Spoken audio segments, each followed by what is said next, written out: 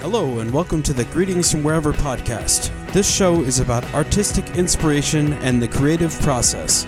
Thank you so much for tuning in. Big thank you to all the patrons who make this show possible. To learn how you can join and support the show, head over to patreon.com/BrianWolfMusic. Let's begin. Hey everybody, this is Brian Wolf, your host. I just wanted to kind of start the episode by talking about what you're going to hear. So this is in kind of what I've been up to as well. So this week, it's a special episode. I had James Whalen from the Sims Foundation come on to Zoom and chat with me, and it was a lot of fun. We kind of talked. It was a lot of fun. We talked about some pretty serious things. I talked to different creatives all the time. Lots of musicians, artists. I had Robanzo, who's a podcaster, on the show. He's going to be on the next episode after this one, so be on the lookout for that. This is the first time, and I've been wanting to do it for a bit, where I really talk to a nonprofit about how they support creatives. And I think the way that Sims does it kind of helps. They help musicians here in Austin obtain mental health services, and that includes kind of therapy in general, and also kind of addiction recovery services, things like that. So it's really important, and James and I got into some really deep conversations, and we've talked about this stuff a lot, he and I, but I think this is a really, one thing listening back, I think relative to how it could have gone, we kept it pretty light. So it was a lot of fun. James is a good friend of mine. As many of you may know, I worked at a nonprofit here in Austin, so I got to know James really, really well through that, even though I kind of already knew him going into that job.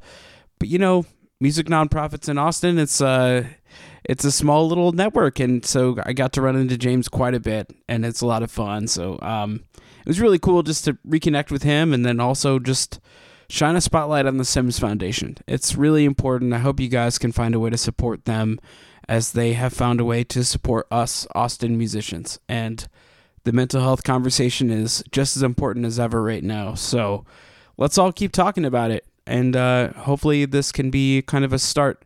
Maybe you hear this episode, you hear some of the things we talk about, and maybe you want to go talk to someone else about mental health and just offer your support and, let them know if they're an Austin musician and you feel like maybe they don't know about the Sims Foundation. Spread the word. They're just doing such important work. So I'll let James kind of explain it. So we'll just kind of kick this episode off right now. I'd like to welcome to the show James Whalen from the Sims Foundation. Thank you so much for joining me today. Yeah, thank you so much for having me, Brian. It's great to be able to join you for this. Yeah, this is a really special episode to me because, so far I've really had different artists on the show kind of talking about art that they've created in their creative process. And I think it's also good to talk about organizations like yours that are supporting creatives and helping creatives thrive in different ways. And I think it's something I really wanted to start focusing on kind of moving forward, every once in a while having a nonprofit on the show to talk about what they're doing, how they're helping the music community or other creative communities. So this is kind of the first go at it, and it's really great that you're here representing the Sims Foundation. So I'd love to talk to you a little bit about, okay, first off, for my listeners that don't know, what is the Sims Foundation? What do you guys do? The Sims Foundation is a 501c3 nonprofit. We're based here in Austin, Texas, but we actually serve all of the counties throughout Central Texas. And we're focused on getting musicians, music industry professionals, and their dependent family members into mental health services and substance use recovery services. So we help them, access it at an affordable level and help them along their mental health journey, whatever it may be for them, to make sure that they get the best care that they want. Yeah, I mean, that's so important. I guess there's no big enough way to put how important taking care of mental health is, especially, I mean, do Do you feel that musicians in particular are particularly vulnerable to mental health or substance abuse issues? Yeah, actually. A lot of research has been done on this sort of thing, and creatives in general, not just musicians, but also, artists, actors, people who are, a little bit more, I guess, left-brained. It's been found that they will suffer from mental health issues at a higher frequency than the general public. And we already know that 1 in 5 adults in the US suffers from some sort of mental health issue. And that seems to occur a little bit more, at higher rates for people in the music industry. Part of it is just to do with the sort of mindset that you might have if you're a musician. But, a lot of it as well can be things like environmental factors, where, back when we used to have this thing called live music, you would be spending, multiple nights a week out at bars where there's plenty of alcohol and drugs available. You're out late working on weird schedules, holding down multiple jobs. And it's just, it's just really easy, I think, for people, even who, feel like maybe they're a little bit more even keeled, to find themselves struggling when they are musicians or working in the music industry.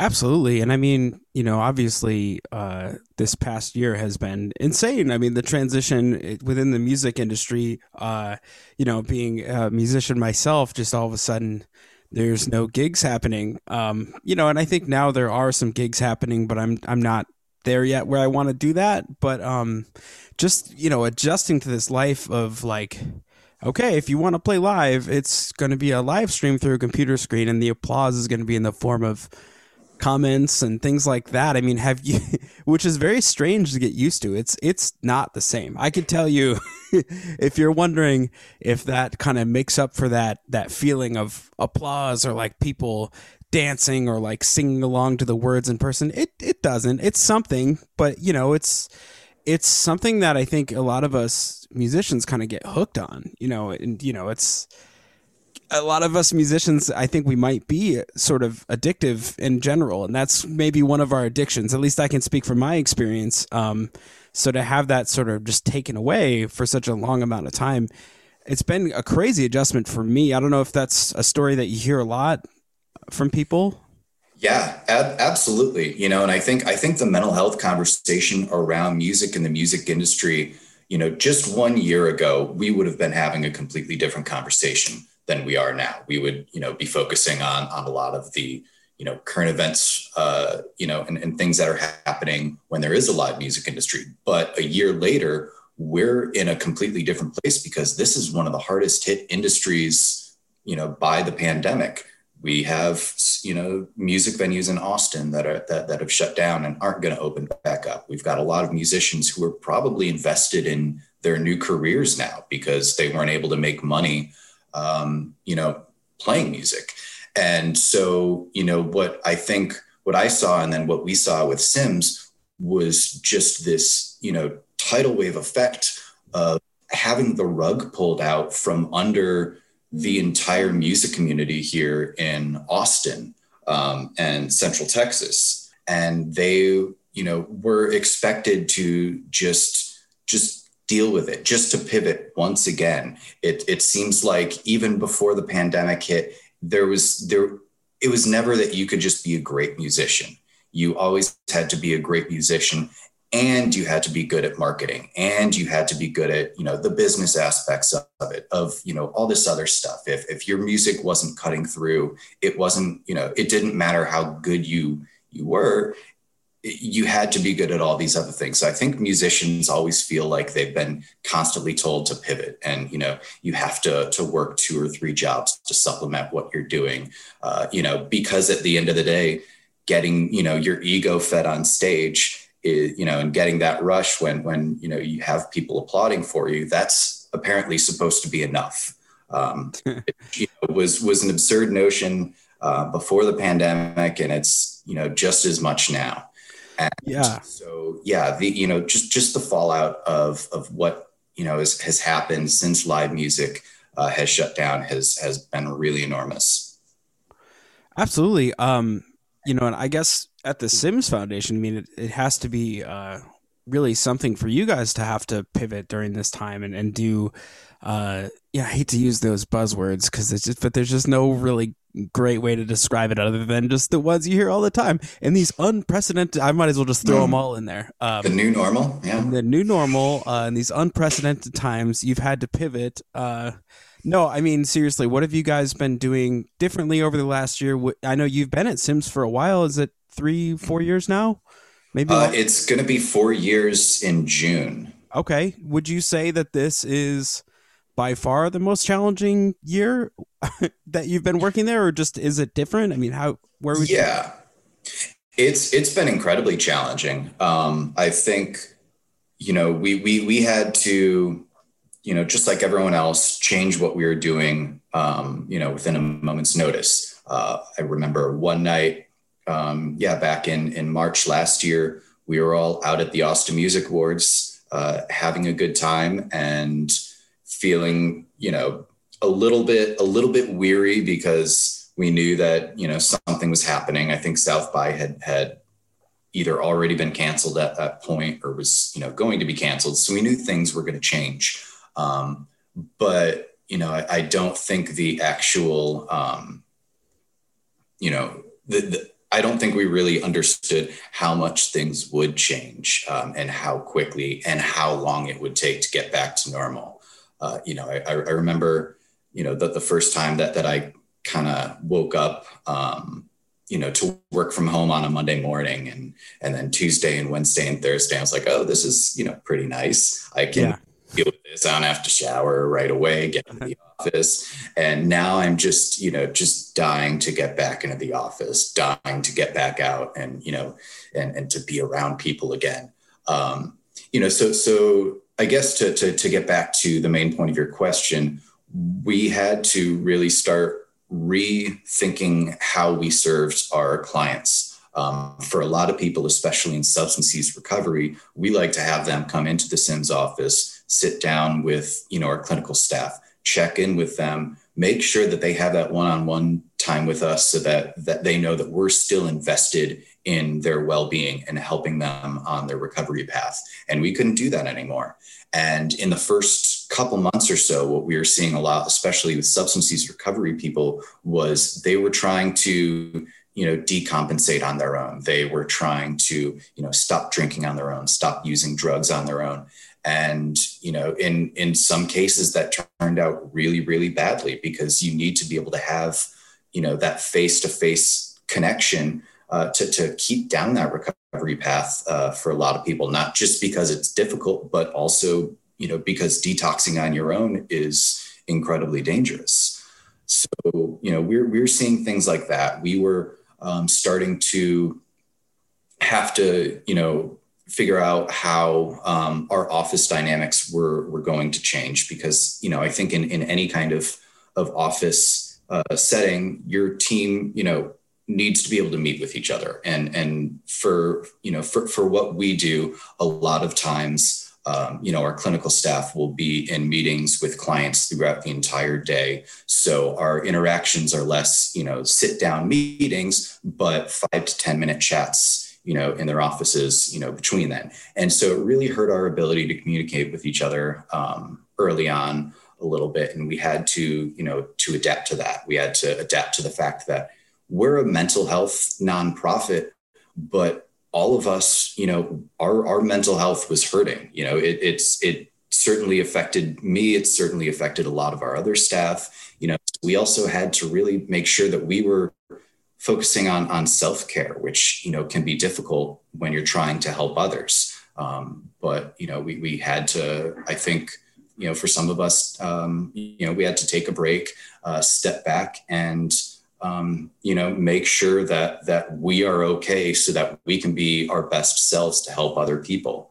I think for me in the summer last year, there was just a week where I felt like I was, I felt like I was just losing it. I felt disconnected from the rest of the world. And, I think there was sort of a similar feeling that a lot of people had. But what I was grateful for was when I spoke to both, when I spoke to people at Sims about it that I work with, they were understanding and, told me to take some time off. And I took that time off, and it, helped a lot. It was, good to be able to kind of feel like I was in an environment where, the people that I was working with were also making sure that they were looking after me. And I felt really cool to be working for Sims at that time. Yeah. And I think, there's that old expression, it's something like you can't pour from an empty glass. Is that, yeah. And I think that kind of applies here. And I think that that's important, that that's understood. It's not just like, well, you have to do your job, and like get it done. Cause I mean, that would be just absolutely against, kind of the compassion that Sims is all about, and projects out into the world. So it's nice that, to know that like you as employees are also treated with compassion and understanding and things like that. So I think that's really cool. Yeah. And, so what is your role exactly at the Sims Foundation? So I am the development and marketing coordinator. So what that means is I handle, a good amount of our social media presence, our digital media in general. So a lot of our communications with our supporters and our donors and the general public. I will handle a lot of that. I help to coordinate events for Sims, oversee our volunteers, put together fundraising campaigns. And, I do a lot of, I do all of this, working in tandem with my development and marketing director, Betsy, who we brought on just before the pandemic hit last year. She started in January with us. So, our jobs right now have basically been to try to raise money as much as we can and try to, make the public just kind of aware that, that we're here to help, that, we're still able to kind of keep, helping people. And we want those conversations to continue to, to help combat stigma and stuff like that. So that's sort of what my job entails. Yeah. And I mean, one thing I've noticed with the social media that I think is really great and everyone should go check out is that it's just at Sims Foundation, right? Is that correct? Yeah. Okay. All platforms. It's just at Sims Foundation. Yeah. So Facebook, Instagram, simsfoundation.org. Just go check out everything they're doing. But I think something that's really great that you're doing is there are messages such as like, you are not alone and you'll get through this. And, sort of encouraging things that are more general that, it's funny because if you were to read it and not understand what you guys are and what you represent, you might think, oh, that's kind of cheesy or something. But like really people need to hear that stuff and they need to hear it from, people that really care and mean it. And I know that you guys do. And I think that that's, a really great use of social media and to remind people that they're not alone and, they'll get through this just tough situation. It's just been a lot of tough situations within a year, and I think to be reminded that we do have this community, we do have people that care for us and all that. I'm speaking as musicians. I mean, that's really important. And I think another thing that you do is you get the word out about different messaging that the music community should hear, like relief funds that might be available to them. I mean, I read the newsletter every month and it seems like there's something in there that's not really Sims Foundation directly related, but it's you just trying to just throw a line out to musicians that might be interested in the stuff that you're saying. And I think that's really great. And I just wanted to thank you for doing that. And please keep doing that. It's important. Thank you so much for saying that. I really do appreciate that. Both those things are, I think sometimes maybe, not the most direct route to kind of helping to market yourself. But, I do both of those things, trying to get some positive messages onto our social media and out to our supporters and also, help boost eyes on other organizations that are out there, because, I feel like with other organizations, we always are doing better when we're working together. The winter storm that, happened just this past week before, we recorded this, people got through it because they helped each other, because their neighbors were there for them, because people got together quickly. They organized, they were, they were selfless in how they acted. And I think that, rings true on a broader scale too. I think Austin, music support nonprofits, we've got over 100 of them in Austin. And, we all really just kind of want, I think, the same thing. And that's the strongest, best possible situation for our music community to thrive.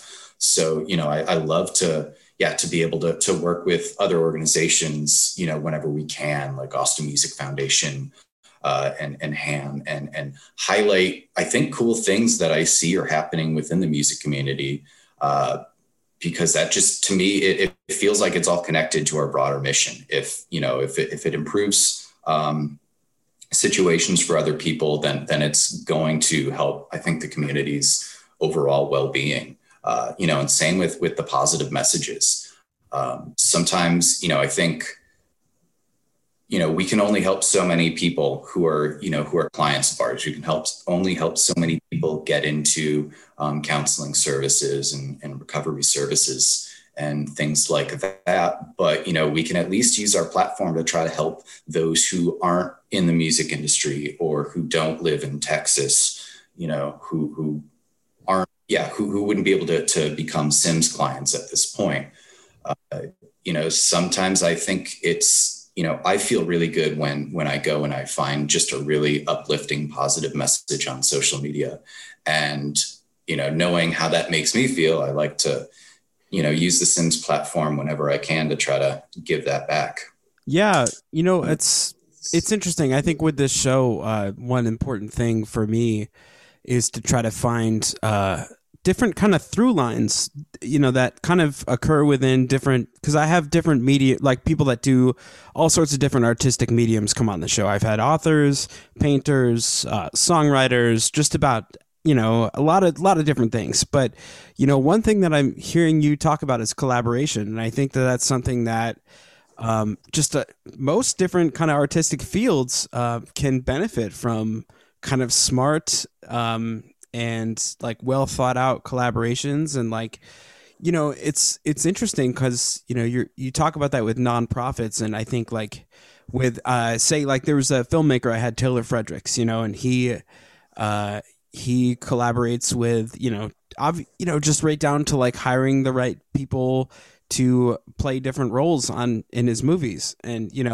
and that kind of stuff. It's not it's not just a one-man army there. It's like kind of going out and getting people who have different skills than you and having them do their thing. And so it seems like in the nonprofit world, and I can speak from experience having worked at Kids in a New Groove for a couple of years, and collaborating with you on that, and having these kind of every other month or so we would meet up, and maybe even less often than that, but something around there. But we'd meet up.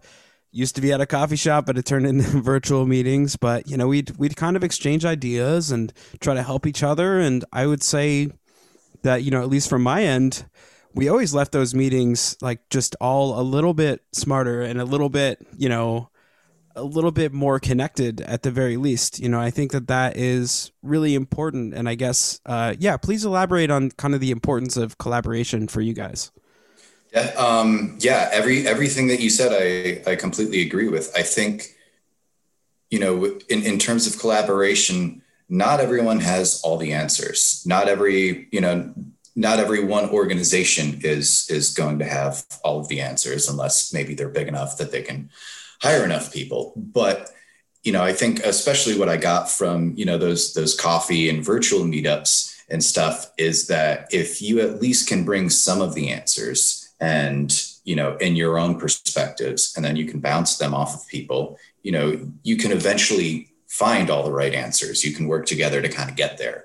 And, I found it just to be really important to listen to you or to Emily from Austin Music Foundation and kind of hear, what was happening in terms of projects you had going on, in terms of struggles that, you were having personally or your organization was having, and, helping to just give my thoughts on, what you might want to do. And then, the same, with me, where whatever we had going on with Sims, you would be happy to chime in and to be able to kind of offer your own perspectives. And that to me, it just helps solve problems that might feel too big to solve when you know that you're working with each other. And for Sims, it's not just other, nonprofits that we're working with too. We also work with local businesses who want to give back. We have quite a few clients and musicians in our community who are looking for ways that they can help more people. And, for me, it's just about finding people who want to give back, who want to explore new ways to help, communities on a broader level, and using that to just make us all stronger in what we do. Absolutely. Yeah. And, I guess next I really want to kind of talk about kind of some of the specifics. I mean, I guess, some of the operation side of things, like say a musician hears this podcast and they're saying, I would really like some support, and I would totally encourage it because I personally get therapy through Sims, and I've been doing that every other week.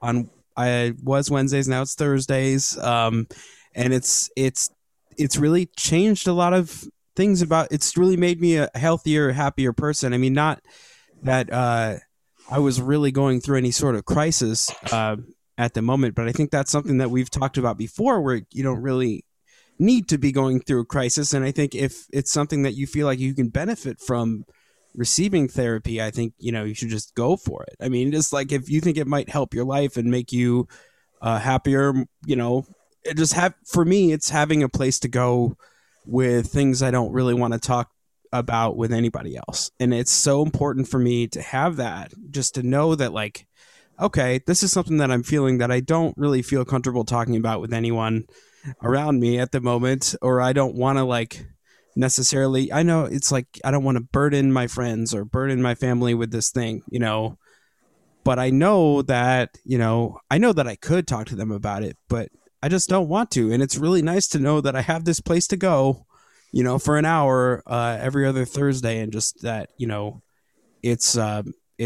I can kind of save those things for that moment. And it's really important to have that for me, and has made a big difference. So anybody out there that's thinking about it, they're on the borderline, they're like, oh, I don't know if I'm struggling enough. I don't know I know I had that conversation with myself. Like, do I deserve this? Like, or do I need this more than someone else who's waiting in line? I mean, I would just say, go for it, sign up, and just kind of talk to, I'm going to let you kind of talk about the process of how someone signs up. I kind of remember it, but I'm sure you could give the spiel a little bit better.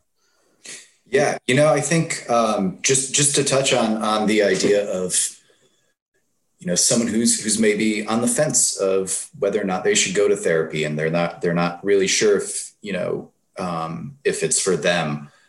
I would say that, if I were to put together a flow chart of, should I go to therapy? No matter how I set it up, every single one would still end in yes. It's like, am I struggling? Yes. Then yes, you should go to, therapy. Am I not struggling? You go down a couple more. It's like, well, do I think that I could benefit from it? Is there anything that, I don't have an outlet to talk about?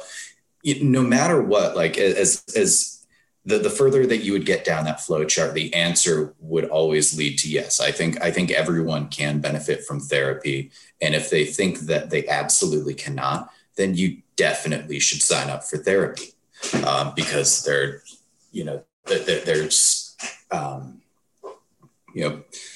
potentially, I guess, if you're against it, I think the more that people feel against it for themselves, a lot of that comes from fear. because you have to break down some walls within yourself to be able to talk openly with, a stranger about these sorts of things. And it's really scary. And I think maybe some of the people that are most adamantly against going to therapy are the ones that could often benefit from it the most.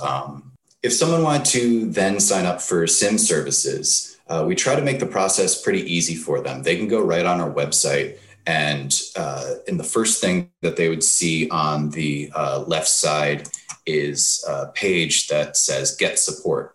And so they would be able to check out some of the pages in that navigation tab, such as services and eligibility. So they could see what kind of services we can offer people, how to determine whether or not you are eligible to be a SIMS client. And you can get just kind of an overview of what you would be getting into if you were to sign up with SIMS.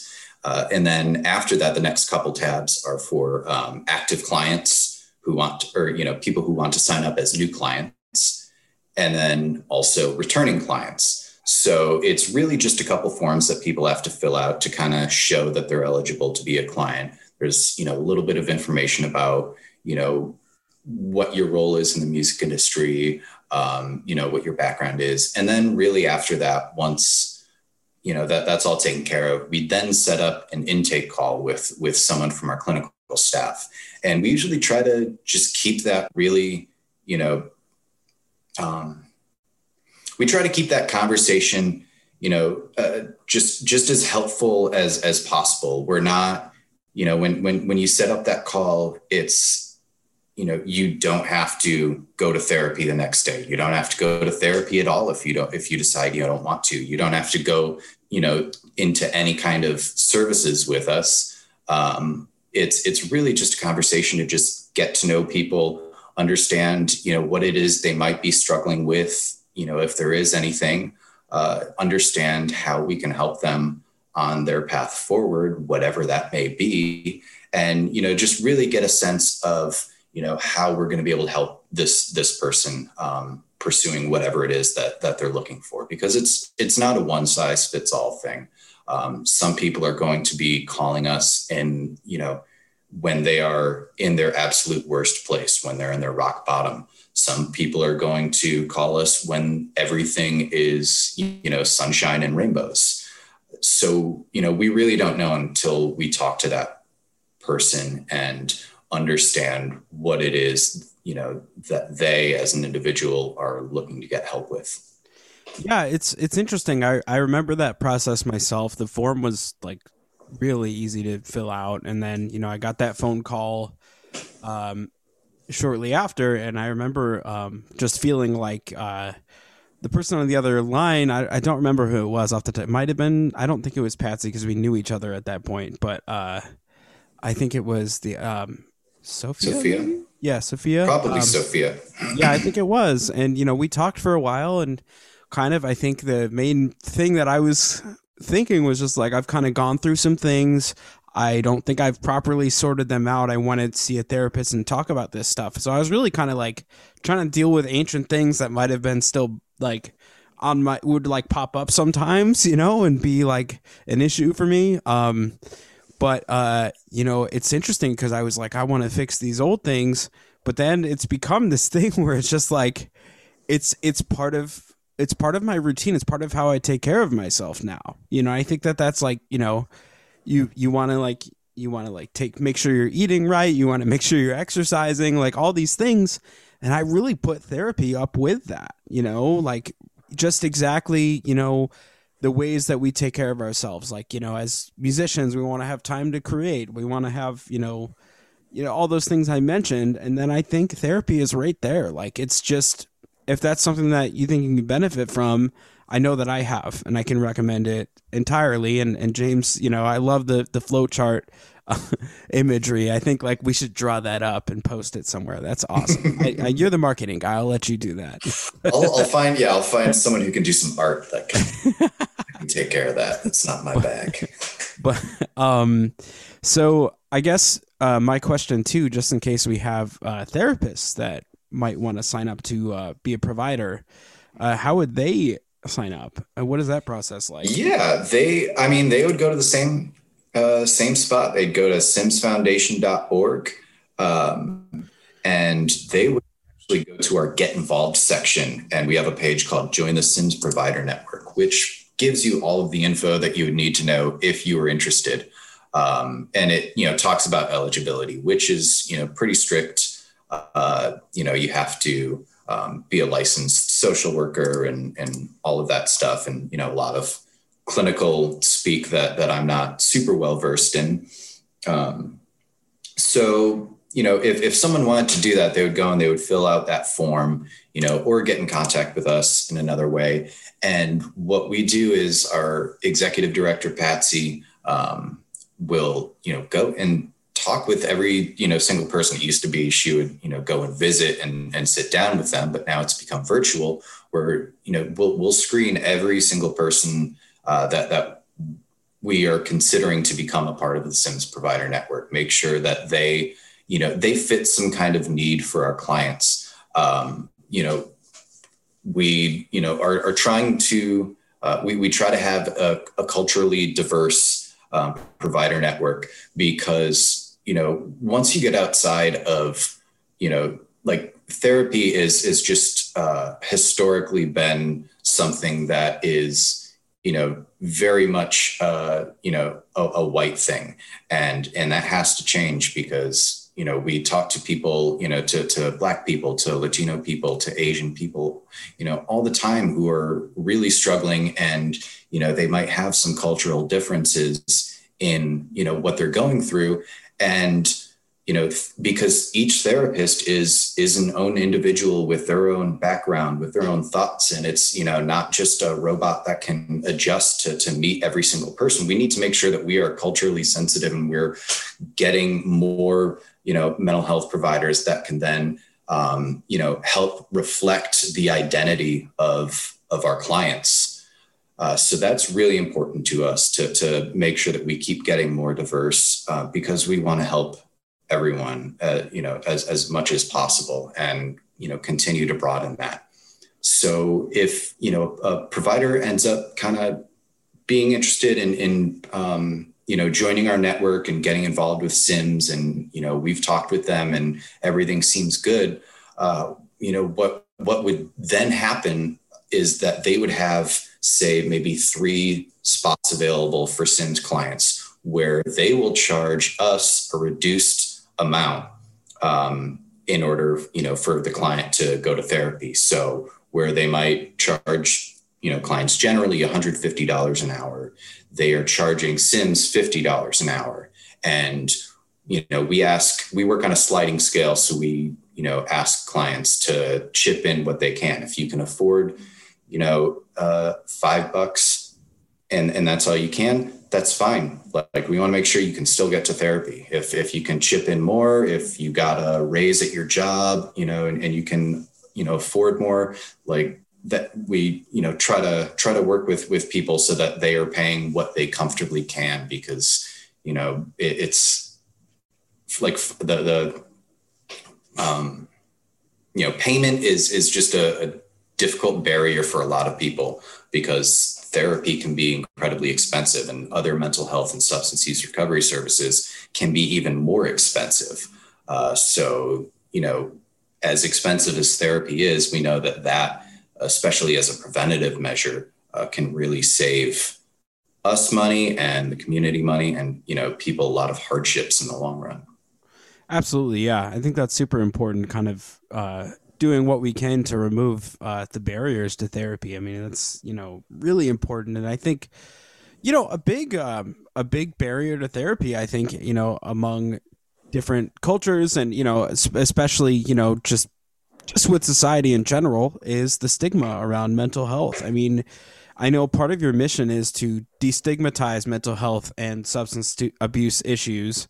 I guess, I feel like from my perspective as a society, we've come a long way, from when I was a kid to now, and I think we're a lot more open about talking about therapy. I think before it was sort of like oh no, we don't talk about that. Like, okay, that's nice. Like, don't bring that up, and now it's more something we talk about, like, oh, like, who's your therapist, or like, not who's your therapist, but, like, oh, you go to therapy. Oh, that's cool. So do I, like it's a lot more, and maybe it's just the environment that I'm in. I don't know, but it seems like it's come a long way.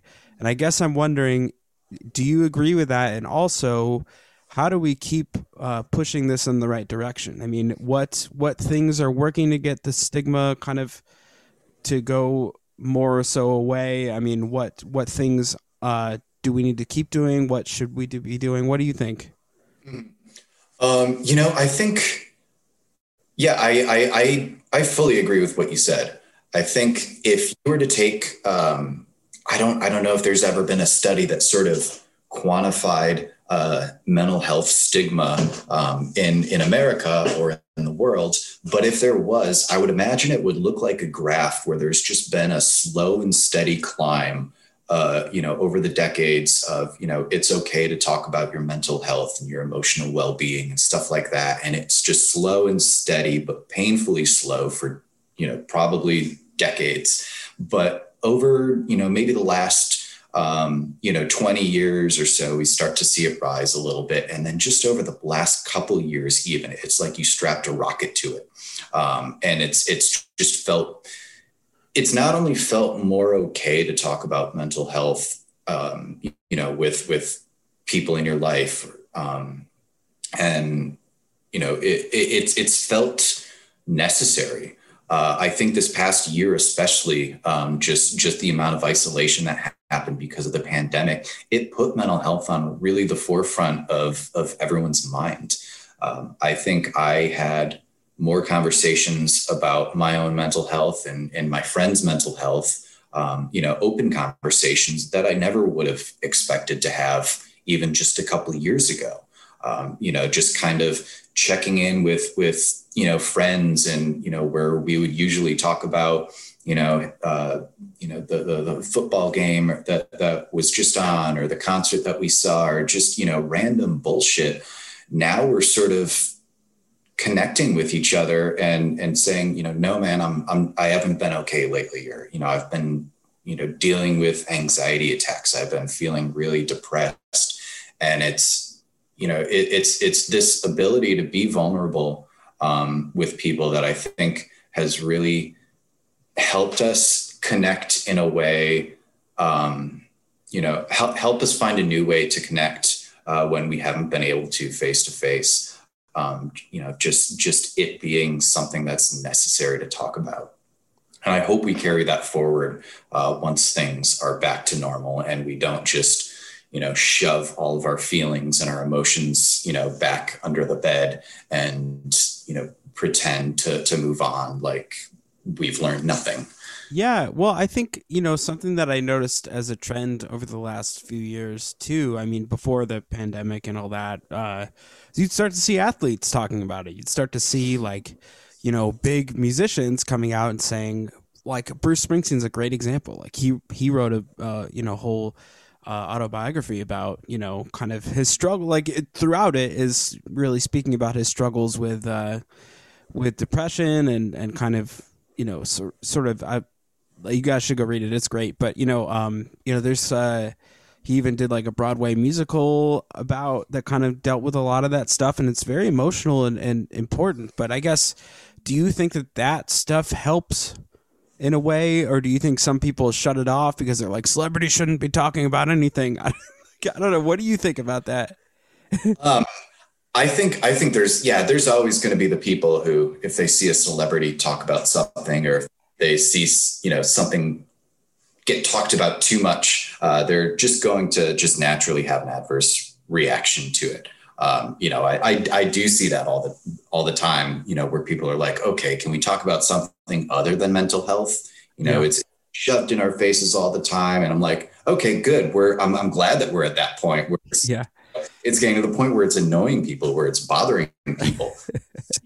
That's where it should be, because it was ignored for far too long. So now it's in your face and, you can't ignore it anymore. But I think in general, people, you know, I think even, no matter how cool you think you are, you still have your idols.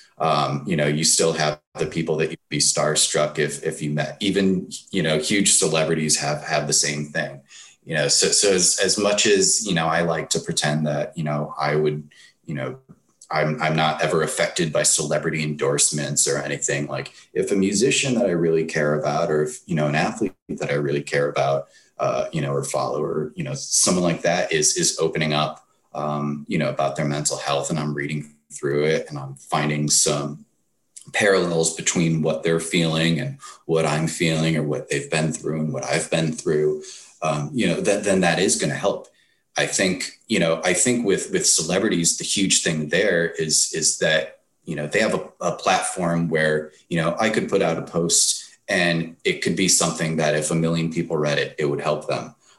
That would be cool. But, a lot of these, folks like Springsteen have a built-in platform where if they write something, people are going to read it. So I think being able to, to let people know that they're not alone in those struggles in such a massive, in such a mass way is really helpful for people, but it doesn't diminish from how important it is to have those micro conversations as well, to share those posts on your friend's wall that, 20 people might see, or to have that one-on-one conversation with someone to let them know that they're not alone. Yeah, I think that's a big part of it too. Like you said, I think there have been a lot more conversations that I've had with people in my life where it's like, people are more open, about talking about, mental health and kind of what they're doing to kind of take care of themselves and things like that. And I think that is, to me, sometimes it's like, yeah, hearing celebrities talk, like, I get it. It's great. You're putting the message out there. That's awesome. I think other people might be more affected by that than I am, but like, it's something that like, it can be powerful, especially if it feels like very genuine. I think that's the important thing for me. But, I do think that those personal connections that you have and just talking to your network, your circle, and just kind of checking in on people, like that goes further to me. Like, I think, what you're saying. So I think that's really important. So like, make sure to check in on your friends, especially anyone that, even you don't know. I mean, you never know what's going on beneath the surface. So I just, I think like just check in on people and just make sure that they're doing okay. I think that's important. Yeah. I think that's kind of how we erase this stigma, is just talk about it. I mean, that's from my perspective. That seems to be the big thing, is keep talking about it. Never underestimate the power of a check-in. Yeah. It can help so much. And, if you catch the person at the right moment, you might have just, helped them in ways that you can't imagine. And it takes so little effort from time to time, but it can really just do a world of good for some people. And, especially if for people who've maybe, become a little bit more disconnected from social circles and, from their family and stuff during the pandemic, and feeling like they want someone to, check in on them, start the cycle yourself, and you'll find that, you realize that more people are going to start reaching out to you than you had imagined.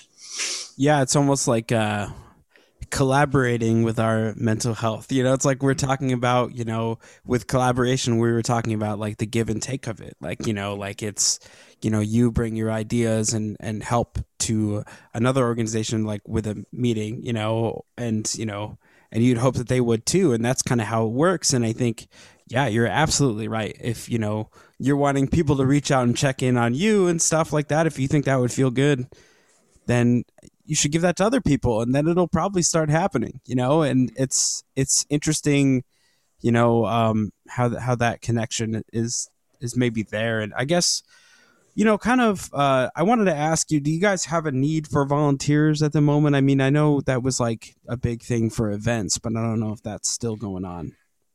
At the moment, we're not doing a big volunteer push because, I have not not known what to do with our volunteers. You know, Yeah. yeah, most of our volunteer program was at events and just them being out and, representing Sims. So yeah, I guess I've had a year to come up with a good idea to how to, and now I'm just hoping to, yeah, I guess run the clock out until events start again, so that I can get them all re-engaged, because we had some amazing volunteers in our program, just from all over, and they all represented Sims really well, and they really wanted to just help spread a positive mental health message. So yeah, that was just a good way to collaborate with our supporters and with people from around our community and with clients who wanted to give back. And I am looking forward to being able to have some events again with Sims presence, so we can really start to utilize some of those really awesome people again. Yeah, I mean that's one thing I'll say just from having the experience of having you guys at the Too Damn Hot Affair a couple times. That's I believe how we met. I'm pretty sure that might have been the first time Yeah. you and I met, that would have been like 2016, 2017, something like that. And yeah, it's those are a lot of fun. And one thing that I noticed too is that the volunteers knew what they were talking about. Like, I know you were there, you work for Sims, so I know that you know what you're talking about, but it was cool that the volunteers, I feel like some organizations might just send people just to have bodies there to take money, and it's just like, okay, cool, that's great. But if someone were to ask any questions, like they're kind of stumped, but I think that wasn't the case here. And I think that's really cool. And that takes a lot of care on your part and a lot of, really being mindful of that. I think that's super important. So yeah, kudos. And I think, one last thing I wanted to ask about is how can people support the Sims Foundation? Say they don't want to sign up for services, or they don't want to provide therapy, and they can't volunteer really at the moment. Like, how can they support you? Well, there are a few great ways that they can support us financially. They can head over to foundation.org/donate. They can text Sims to 44321 if they prefer to text by phone, or they can PayPal us at info@simsfoundation.org. And those are three easy ways that they can donate and help our cause, because right now, as boring of an answer it is as it is, we need money. We are seeing just an influx of people who are needing help. We are looking for ways to kind of make sure that we're able to provide care to all those people who are needing it. And we just need to continue fundraising in order to do that. So, with our community support, we're going to be able to help more and more people and, potentially expand our services elsewhere. But, beyond donating, I think some of the things that people can really do are just to, follow us on social media. If you see some kind of community events that are happening where you can go and help someone out, whether they're Sims related or just something that, we're throwing out there, try to get involved. Make sure that, you're kind of doing, your own work to help talk to people about mental health and break down the stigmas, and you're checking in with your friends and family. Because that's just part of the bigger picture of what we're trying to do is just have a community where, people feel supported and people are okay to talk about mental health. So, those are, some of the bigger things. If you're a musician, we love to have people live stream for us. We love to get musicians involved to kind of help spread the word as well, to fight that stigma. It's just, I think those are the main ways. Yeah, that's cool. And I definitely have seen, a lot of different kind of events you guys either put together or someone else is doing and kind of doing a benefit for Sims or, things like that. I think that's really, even through this live stream time, the fact that that's still happening, even if it doesn't raise that much money or whatever, like you don't have to feel like, you have to raise X amount of money to be worth something. It's like, okay, like raising more money is obviously better, but at the same time, getting the word out is really important. Even if you have 5 people watching your live stream, if like one of them has never heard of the Sims Foundation and, they know a lot of people probably, and maybe they know a musician in their lives that could benefit from something like this, you just never know. So it's just, I guess, don't feel like, that would be my advice to someone out there considering putting together an event like this. Just do it. I guess, if that's something that you want to do, because it'd be great and it'd be welcomed. And, the Sims Foundation is fantastic. And it's something that, I know you guys just had your 25th year last year, which you're hoping probably would look a little bit different. Yeah. But, stuff, but we're going to go hard on our 26th year, though. We're going to pretend it's just 25th year, part 2. Yeah, that's awesome. And, here's to just 25 more years, 25 million more years for the Sims Foundation. I think it's so great that you guys made it this long and that you've provided so much care for people, I think, and, especially musicians in Austin, and that's so important and so great. And I just thank you guys for your work and thank you so much for taking the time today to talk to me. Absolutely, Brian. Thank you so much for having me. It's been really great to be able to kind of sit here and talk with you about that, and to go in depth a little bit about Sims Foundation, because it is just a really, really amazing organization that I fell in love with. Started working for them, and is the only organization in the country that is able to provide direct access to behavioral health care to musicians and music industry professionals. I'm constantly amazed by the work that the people that I work with are able to accomplish, and sometimes it's I have to step back and just be just in awe of the effect that they've had on our community. So, I'm always grateful to be able to be working for such an incredible organization, and really grateful for you for having us and for shining a spotlight on what we do. Absolutely. And, I'll always do that whenever I have a chance. So, and I will do a live stream eventually that supports the Sims Foundation. And, if you guys have events or you need anybody, you know who to call. Yeah. Mm-hmm.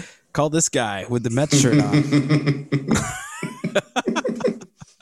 I had to mention something about the Mets shirt at some point in the podcast. Yeah. That's another thing that James and I have going on. We're bitter baseball rivals that talk trash to each other in almost every email or text exchange that we have. So yeah, I mean, I think it's something that usually occurs more often in the off season. Yeah, that's once true. The season starts again, then I'm just feeling bad for you.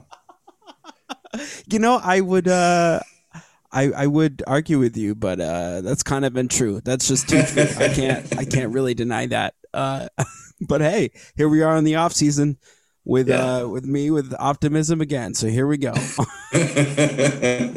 All right, man. Thank you so much, and have a great rest of your day. And just really appreciate your time. Thank you so much, Brian. Thank you for listening to the Greetings from Wherever podcast. To support the show, please visit patreon.com/BrianWolfMusic, or just like and subscribe wherever you listen to your podcasts. Thank you, and we'll see you next time.